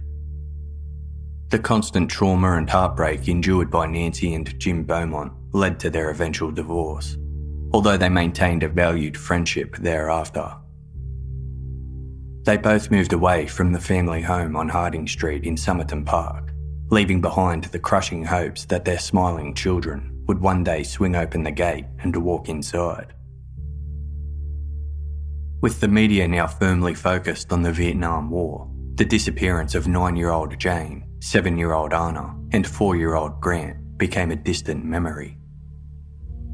What was once the biggest criminal investigation in South Australia was now overseen by a single detective. Over the years, the occasional piece of information related to the case filtered through, and police continued to follow up on all lines of inquiry, no matter how speculative, but nothing substantial ever surfaced. 7 years after they vanished, memories of the Beaumont children's disappearance flooded back into the Adelaide consciousness as news of a similar abduction made headlines. On August 25, 1973, 11-year-old Joanne Ratcliffe escorted 4-year-old Kirsty Gordon to the bathroom stalls during a football match held at Adelaide Oval, a large football and cricket stadium on the banks of the Torrens River, less than 2 kilometres north of the CBD. The trip should have taken just a few minutes, but 20 minutes later, the girls still hadn't returned to their families. The alarm was quickly raised and police were contacted, promptly initiating a full investigation. Joanne and Kirsty were last seen by several witnesses struggling with a man who then dragged the girls out of the Oval's southern gates. The man was described as being of average height, with a stooped posture, wearing a wide-brimmed Akubra-style hat, horn-rimmed glasses, grey checkered sports jacket, and brown trousers. Investigators had learned a lot since the Beaumont case, and now knew missing children cases should no longer be handled conservatively. This time, abduction and probable murder were suspected almost immediately, and reported in the media as such. Yet, despite efforts, Joanne Ratcliffe and Kirsty Gordon were not located, nor was the man last seen with them identified. The investigation into finding Joanne and Kirsty played out similarly to the Beaumont case, in that no evidence was uncovered, and the subsequent search was bogged down by bogus sightings, wild speculations, hoaxes, and unsubstantiated visions from spiritualists, including input from Gerard Crozet, the Dutch clairvoyant whose psychic visions failed to uncover any sign of the Beaumont children. Based on witness accounts, a watercolour sketch of the man seen abducting Joanne and Kirsty was drawn up and widely circulated. Similarities were immediately drawn to the sketch of the unknown man seen in Collie Reserve with the Beaumont children just before they vanished in 1966. Both sketches depicted a middle-aged man with a long, lean face and well-defined bone structure. Peter Alexander from the Police Association of South Australia later said, quote, "There is a big chance these two crimes are linked. This type of offender, this type of killer, you just can't get a handle on. Even on a worldwide basis, these are extraordinary crimes. The psychology and supreme confidence of the guy is astounding. One group of children taken from a crowded beach, the other from a crowded sporting field, both in broad daylight." By the late 1970s and early 80s, South Australia was once again struck by a spate of horrific abductions and murders. 5 young men went missing over those years, their bodies later found in various locations throughout Adelaide. Police believed a network of sadistic pedophiles were responsible for the crimes, men who held prominent positions within Adelaide society. As the perpetrators were suspected to go to great lengths to prevent one another from being detected, the brutal slayings were dubbed the family murders. In November 1984, Adelaide accountant Bevan Spencer von Einem was sentenced to life in prison for the murder of 15-year-old Richard Kelvin, the 5th family murders victim.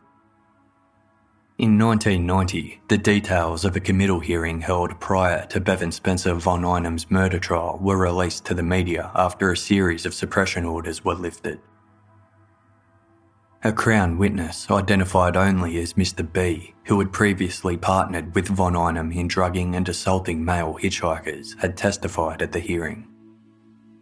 Mr. B told the court that von Einem had confessed to committing at least 10 murders, including the deaths of the Beaumont children.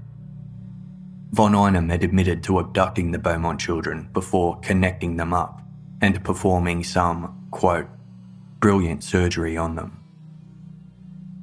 After one of the children died, he killed the other 2 and dumped the bodies at either Maiponga or Moana, 2 areas located on the southern coast of Adelaide. Von Einem also mentioned that he had picked up 2 children at the football, as in the case of Joanne Ratcliffe and Kirsty Gordon, Despite these alleged confessions, many aspects spotlighting Bevan Spencer von Einem as a suspect in the Beaumont case didn't add up. Although his build matched that of the man last seen with the Beaumont children, von Einem had only been 20 years old at the time of their disappearance.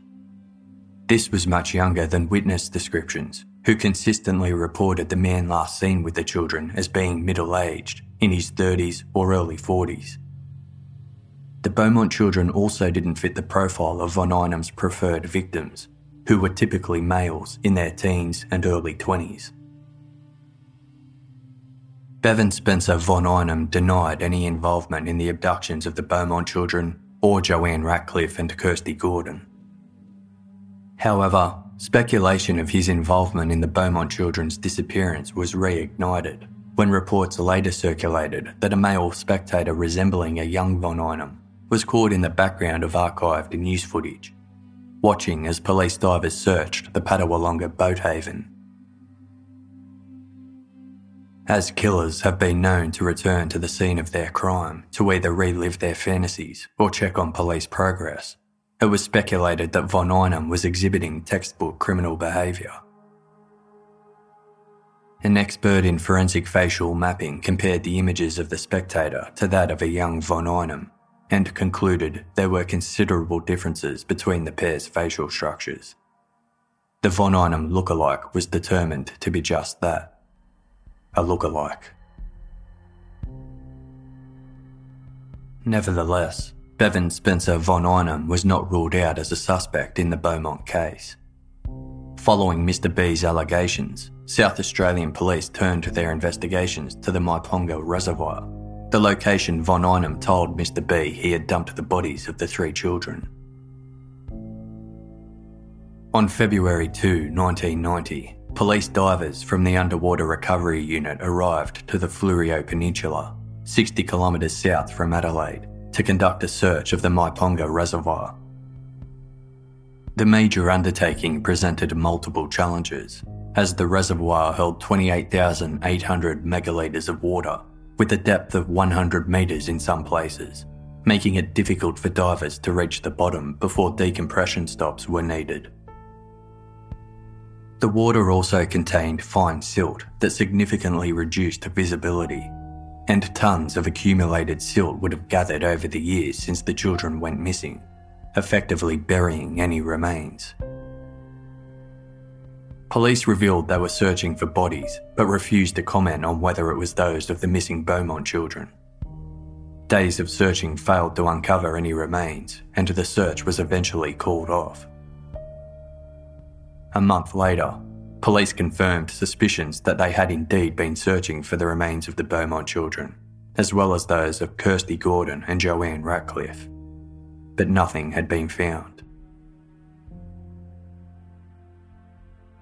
Another massive and devastating setback to the Beaumont case occurred in 1992. Advances in fingerprint technology presented the opportunity to test the fingerprints found on the handwritten letters supposedly penned by Jane Beaumont and her captor back in 1968. The letters that prompted Jim and Nancy Beaumont to travel to Dandenong in Victoria with the false hopes of being reunited with their children. Testing of the fingerprints revealed the author of the letters to be a 41-year-old man from Victoria. When confronted by police, the Victorian man admitted he had originally written the letters as a teenage prank, which had quickly spiralled out of hand. He had since expressed great remorse for his immature behaviour, regretting the hoax in his adult years. Police determined the man had absolutely no involvement in the Beaumont children's disappearance, and he was promptly eliminated as a suspect. Given the amount of time that had lapsed and his age at the time of the con, no charges were ever filed against him. As the 1990s came to an end, another person of interest was named in the Beaumont case, Arthur Stanley Brown. In 1998, Brown was charged with the 1970 murders of sisters Judith and Susan Mackay, aged 5 and 7, in his hometown of Townsville, Queensland. Brown managed to avoid detection for the murders for almost 30 years. After his eventual arrest, Arthur Brown's photograph was widely circulated in newspapers and television reports nationwide, jogging the memory of a witness to the 1973 abduction of Joanne Ratcliffe and Kirsty Gordon, who identified Brown as the girl's abductor. Even in his older years, Brown bore haunting similarities to the identikit sketches and witness descriptions of the suspect, right down to the wide-brimmed Akubra-style hat and horn-rimmed glasses he often wore. Although Brown was settled in Queensland, he had frequently travelled interstate for work, and it was possible he had passed through South Australia over the years. As the sketch of Joanne and Kirsty's abductor has been widely compared to that of the man last seen with the Beaumont children, Brown was considered a suspect for both crimes. By the time he was arrested for the Mackay sisters' murders, 86-year-old Arthur Brown was suffering from Alzheimer's disease and dementia and determined unfit for trial. He was therefore released to live out the remainder of his life in a nursing home, without ever facing trial for the 45 charges which had arisen since his arrest, including rape, murder, sodomy, and deprivation of liberty. He died in 2004, legally, as an innocent man. In May 2004, convicted child killer Derek Ernest Percy was named as yet another potential suspect in the Beaumont case. Percy was convicted in 1969 for the abduction and murder of 12-year-old Yvonne Toohey from a beach in Victoria. He was found not guilty due to reasons of insanity, but was held in custody indefinitely. Police suspected Percy could have been involved in up to 9 unsolved crimes related to missing or murdered children throughout Australia during the 60s. This included the unsolved Wanda Beach murders, covered further in episode 1 of Case File. A collection of personal diaries and drawings written and illustrated by Derek Percy detailed disturbing torture fantasies that bore striking similarities to real crimes committed against children that had occurred prior to his arrest, strengthening the suspicion he was far more prolific. When questioned about his involvement in other unsolved crimes, Percy told police he believed he was in Adelaide at the time the Beaumont children went missing, but insisted he had no memory of anything else. Even if Percy's memory was correct, he was just 17 years old in 1966, much too young to be the man witnessed in the company of the Beaumont children. Police have also been unable to determine whether Percy had access to a car at the time of the children's disappearance, which investigators presumed would have been necessary to facilitate a quick getaway. The reliability of Percy's claims was one of contention, given the fact he had been deemed legally insane. In July 2013, Derek Percy died without providing any deathbed confessions that many were hoping for, leaving members of law enforcement and many grieving families, including the Beaumonts, without answers. At the turn of the new millennium, the truth of what happened to the Beaumont children remained unknown, but the list of suspects potentially involved in their disappearance continued to grow. In the 2000s, convicted child killer James Ryan O'Neill became the subject of the ABC documentary titled The Fisherman: Journey into the Mind of a Killer. O'Neill was charged in 1971 for the abduction and sexual assault of 4 young boys in Victoria, but skipped bail, fled the state, and changed his name. 4 years later, in 1975, he was located in Tasmania, where he was arrested and later convicted for the abduction and murder of 9-year-old Tasmanian boy, Ricky Smith. During production of the documentary, O'Neill developed a friendly rapport with his interviewer, former Victorian police detective Gordon Davey. After spending 3 years getting to know the convicted killer for his documentary, Davey suspected O'Neill could have been involved in several other missing children cases, including the Beaumont children. O'Neill denied having ever visited Adelaide, but his work in the opal industry put him in the South Australian mining town of Coober Pedy up to 15 times throughout the late 60s and early 70s. A trip that facilitated a stopover in Adelaide to return to his hometown in Melbourne. As Davey interviewed O'Neill's former acquaintances, the retired detective learned from multiple sources that O'Neill had boasted about being responsible for the death of the 3 Beaumont children. Davey suspected O'Neill could have taken the children all the way to Coober Pedy, 846 kilometres north of Adelaide, where he then dumped their bodies down an abandoned mine shaft. Davey took his information to South Australian police, who subsequently interviewed O'Neill, but ultimately ruled him out as a suspect. Yet another 2 suspects in the Beaumont case were uncovered when allegations made by the adult children of Adelaide businessman Alan Maxwell McIntyre were heavily publicised in 2007. McIntyre's children, who had publicly accused their father of being an incestuous pedophile, claimed that he, along with business colleague and former scoutmaster Anthony Munro, went to Glenelg Beach on Australia Day in 1966. When the 2 men returned home, they were both visibly agitated. McIntyre's children claimed sand and blood were visible in Munro's car and professed to seeing the bodies of 3 children in the boot of the vehicle.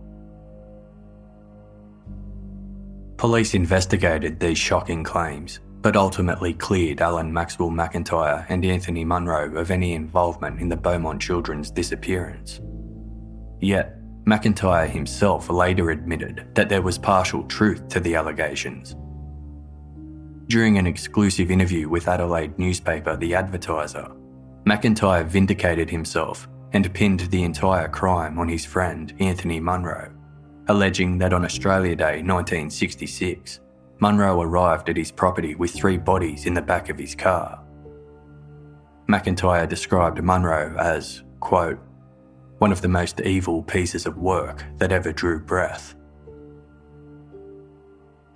McIntyre continued to deny any personal involvement with the crime up until his death in 2017.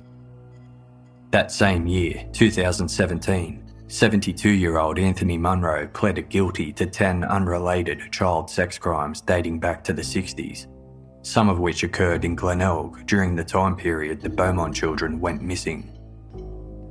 Munro was sentenced to 10 years in prison with a non-parole period of 5 years and 5 months, and will be eligible for parole in 2022.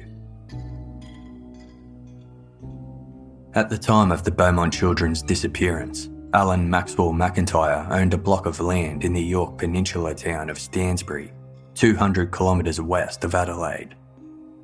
His children alleged that a sinkhole on this property was filled in just weeks after the Beaumont children disappeared, but police refused to excavate the land due to lack of evidence.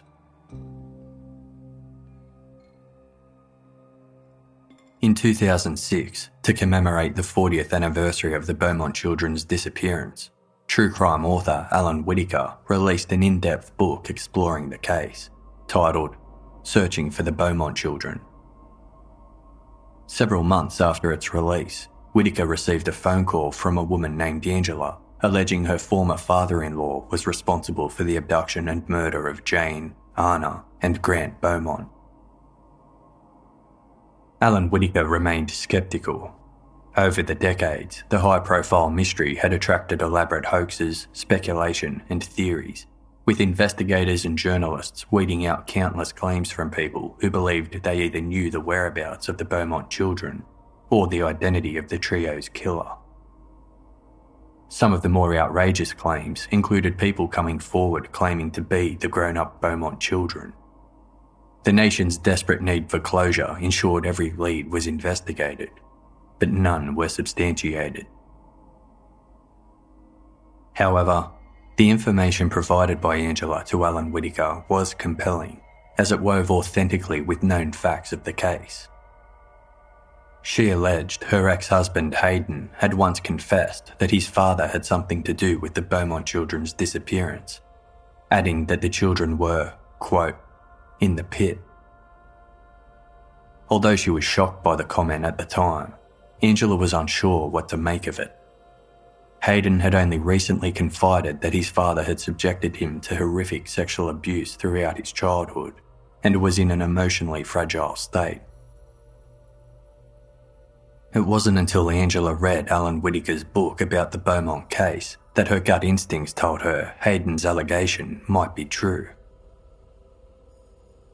In his book, Whittaker explained that on Australia Day 1966, the Beaumont children had paid for their lunch at Wenzel's cake shop using a mysteriously lavish £1 note. This was one of the case's most significant clues, as it was suspected the money was given to the siblings by someone involved in their disappearance. According to Angela, her wealthy former father-in-law was notorious for handing out £1 notes to his son and his friends to entice them to go out and play so he could be left alone. Immediately intrigued, Alan Whittaker informed his research partner Stuart Mullins about Angela's phone call, and Mullins dove head first into investigating the allegations. The suspect in question was Harry Phipps, a millionaire businessman who was regarded as charming and charismatic.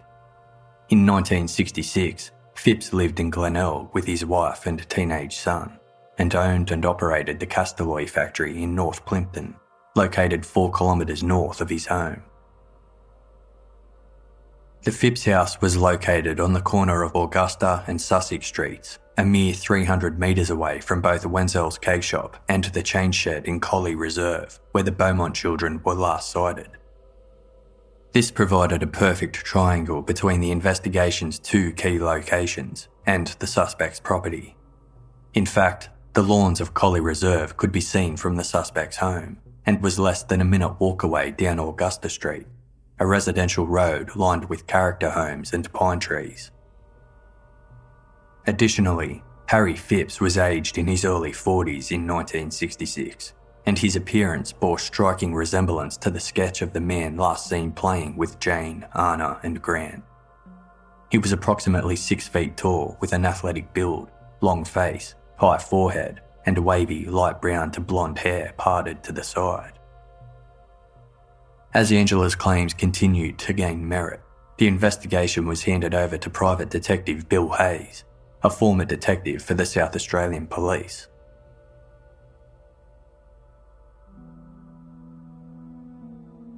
By the time Angela had implicated her former father-in-law in the Beaumont children's disappearance, Harry Phipps had been deceased for 2 years, having succumbed to Alzheimer's in 2004. Nevertheless, researcher Stuart Mullins proceeded to look into the life of the prominent, respected businessman to determine whether the accusations against him could be true. Mullins arrived to Glenelg, visiting the house behind Collie Reserve where Harry Phipps lived until his death. The house now belonged to Phipps' second wife. During a tour of the house, Mullins was taken into an underground cellar which Phipps had used as his workshop. There, Mullins caught sight of something sitting on a shelf. It was a white, clip-top vintage purse, in pristine condition. The very same kind Jane Beaumont had left home with on January 26, 1966. Unable to take his mind off this bizarre sighting, the next day, Mullins returned to the house to question Phipps' widow about the purse. When he mentioned Jane Beaumont had owned that exact type of purse, Phipps' widow became defensive, claiming she had bought it from an op shop the previous week. This claim struck Mullins as odd, given the woman had inherited millions of dollars from her deceased husband's estate and had no need to buy a cheap, second-hand child's purse.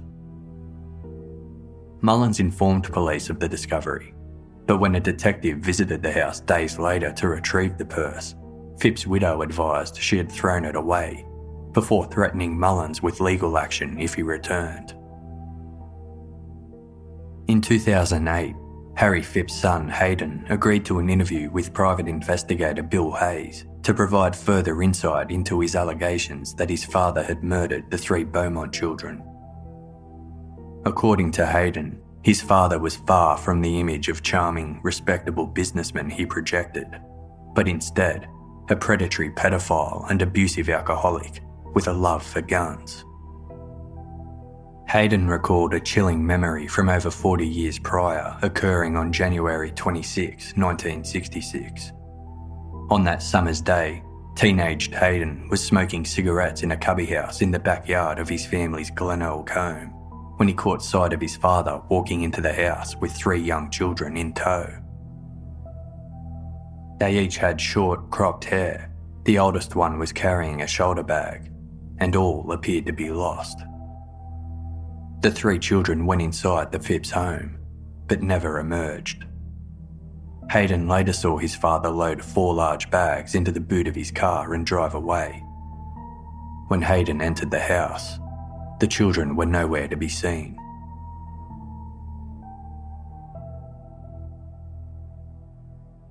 Alan Whitaker and Stuart Mullins presented their research into Harry Phipps in a 2013 novel titled The Satin Man, uncovering the mystery of the missing Beaumont children.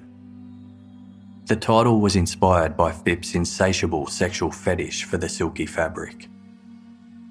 Rather than naming Harry Phipps outright, pseudonyms were used to protect the identities of the accused and his family. In the book, Harry Phipps was referred to as Hank Harrison. Following the release of The Satin Man, media interest in the new Beaumont case suspect, Hank Harrison, was high. When Channel 7 current affairs show Today Tonight aired the story, they canned the pseudonyms in exchange for use of the real names. Harry Phipps was exposed. By Today Tonight revealing Phipps' former business as the Castalloy factory in North Plimpton, it sparked the memory of 2 brothers who came forward asserting they had been hired by Harry Phipps to dig a hole at the factory site in 1966, just 3 days after the Beaumont children went missing.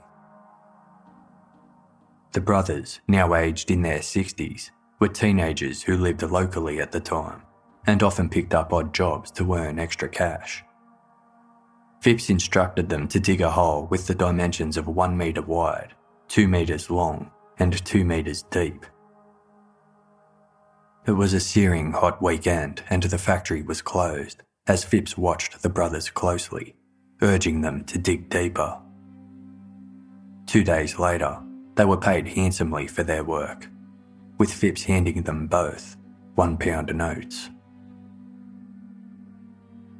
When the brothers heard the Castalloy factory mentioned on Today Tonight, they were hit with the haunting realisation they could have unknowingly dug a grave for the 3 Beaumont children.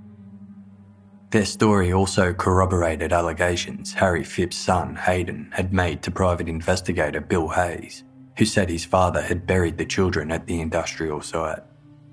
Hayden told Hayes, quote, "They are in the sandpit, Bill." Although police maintained there was no evidence to substantiate allegations made against Harry Phipps in relation to the Beaumont children's disappearance, they agreed to conduct a search of the Castalloy factory site. The factory had changed significantly since 1966, and the brothers were unable to pinpoint the exact location where they had originally dug the hole. But one brother believed he had a general idea. In October 2014, South Australian police used ground-penetrating radar to locate a small anomaly in the sighted area. But upon excavation of the 1 metre square segment of earth, nothing was found. This excavation effort was widely criticised, as neither brother was on site during the dig, and critics believed the police didn't dig deep enough or in the correct spot.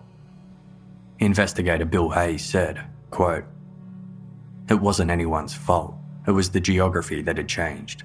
When we saw the aerial photos, we knew we'd dug in the wrong place." In January 2018, South Australian Police launched a highly publicised joint investigation with Channel 7 and Flinders University to conduct a more thorough excavation of the Castalloy factory. With further assistance from the brothers, forensic scientists uncovered an area of disturbed earth, approximately the size of a grave. It had been 52 years since 9-year-old Jane, 7-year-old Anna and 4-year-old Grant had mysteriously vanished, and expectations across Australia were high, hoping this second, more thoroughly planned and orchestrated dig would lead to a major breakthrough. Yet, the excavation revealed nothing more than rubbish and a few animal bones. Major Crime Detective Superintendent Des Bray said, quote, "We are confident there has been a hole or holes dug here historically, and those holes have been used for at least a period of time as some sort of tip. There's nothing at all that's been located today that's in any way connected to the Beaumont children. Sadly, this means for the Beaumont family, we still have no answers. We will always do everything humanly possible to locate the Beaumont children and return them to their family." As of late 2018, the whereabouts of Jane, Anna and Grant Beaumont remains unknown. The investigation into their disappearance is regarded as one of the largest criminal investigations in Australian history and holds the tragic legacy as being one of the country's most infamous unsolved mysteries. To this day, a $1 million reward remains on offer for information that leads to the truth about what happened to the Beaumont children that summer day in 1966. Jim and Nancy Beaumont are both aged in their 90s and still reside in Adelaide. They have not officially spoken to the media in over 40 years and have come to terms with the likelihood that they may never learn what happened to their 3 children. Although presumed murdered, if the Beaumont children were still alive today, Jane would be 62 years old, Anna would be 59, and Grant would be 57. The sketch of the unknown man seen playing with the Beaumont children at Collie Reserve remains the only circulating image of the suspected perpetrator.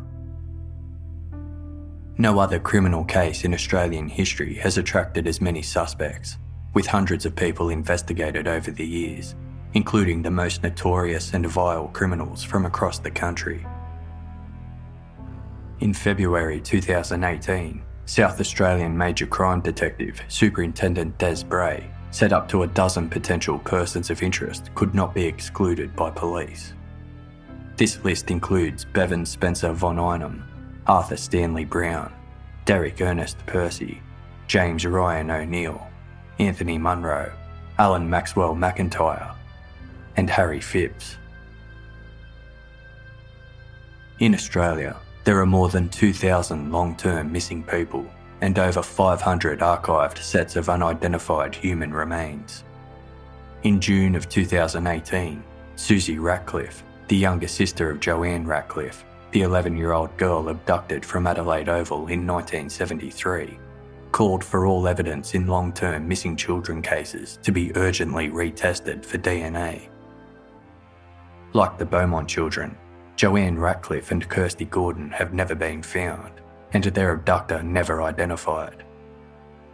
Susie Ratcliffe believes the remains of her sister could be amongst the unidentified remains, along with those of Kirsty Gordon and the Beaumont children. Susie is supported by renowned forensic scientist Dr. Jodie Ward, who wants Australia to commit to a laboratory dedicated solely to missing persons casework. According to Dr. Ward, the current capabilities in DNA forensics could allow experts to match remains with some of Australia's long-term missing persons cases and potentially provide relief to suffering families. The unexplained disappearance of the Beaumont children on Australia Day in 1966 irreparably shattered Jim and Nancy Beaumont, who for years lived in the hopes that Jane, Anna and Grant would one day walk through the gates of the family home. Their loss was felt by the whole nation, creating a legacy of paranoia and fear that remains to this day. The Beaumont story has been a cautionary tale for generations, providing a stark awakening to the evils that lie in the underbelly of our society. January 26, 1966 has been coined as the day Australia lost its innocence, with the disappearance of the Beaumont children paving the way for a greater awareness of stranger danger. The names Jane, Anna and Grant Beaumont have become etched into Australian history, and their legacy will never be forgotten. The investigation remains open.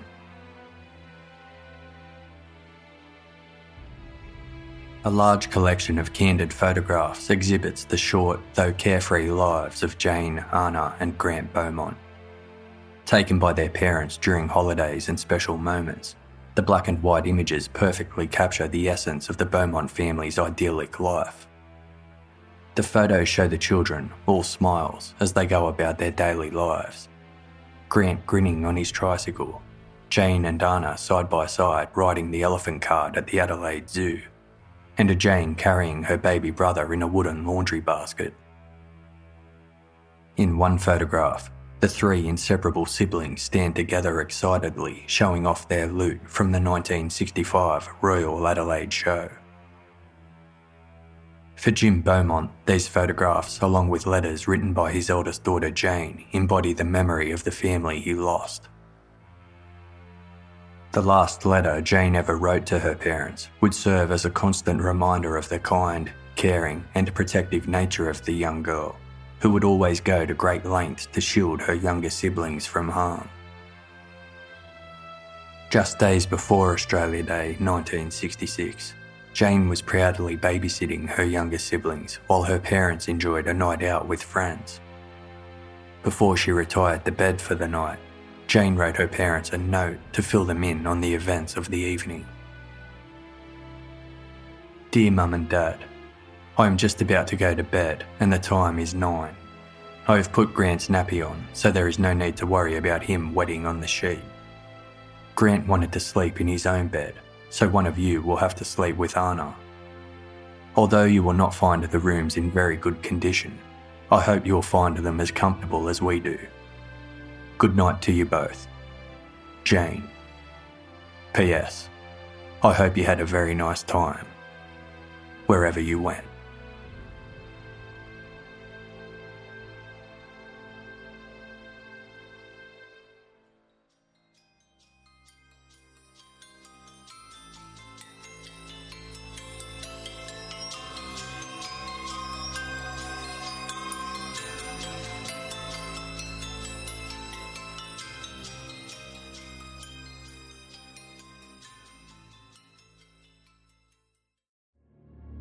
"47 years ago, on a warm summer's night in Melbourne, Susan Bartlett and Suzanne Armstrong were stabbed to death in their home in Easy Street, Collingwood.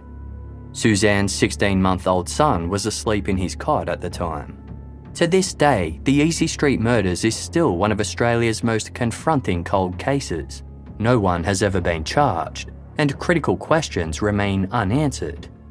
Journalist Helen Thomas has been investigating Susan and Suzanne's deaths for more than a decade, initially for the Australian Broadcasting Corporation's background briefing program, and then for her book, Murder on Easy Street. Now Helen has delved into the case again for a brand new original podcast made for Casefile Presents. Search Casefile Presents The Easy Street Murders wherever you get your podcasts, or binge the entire series for free on the iHeartRadio app.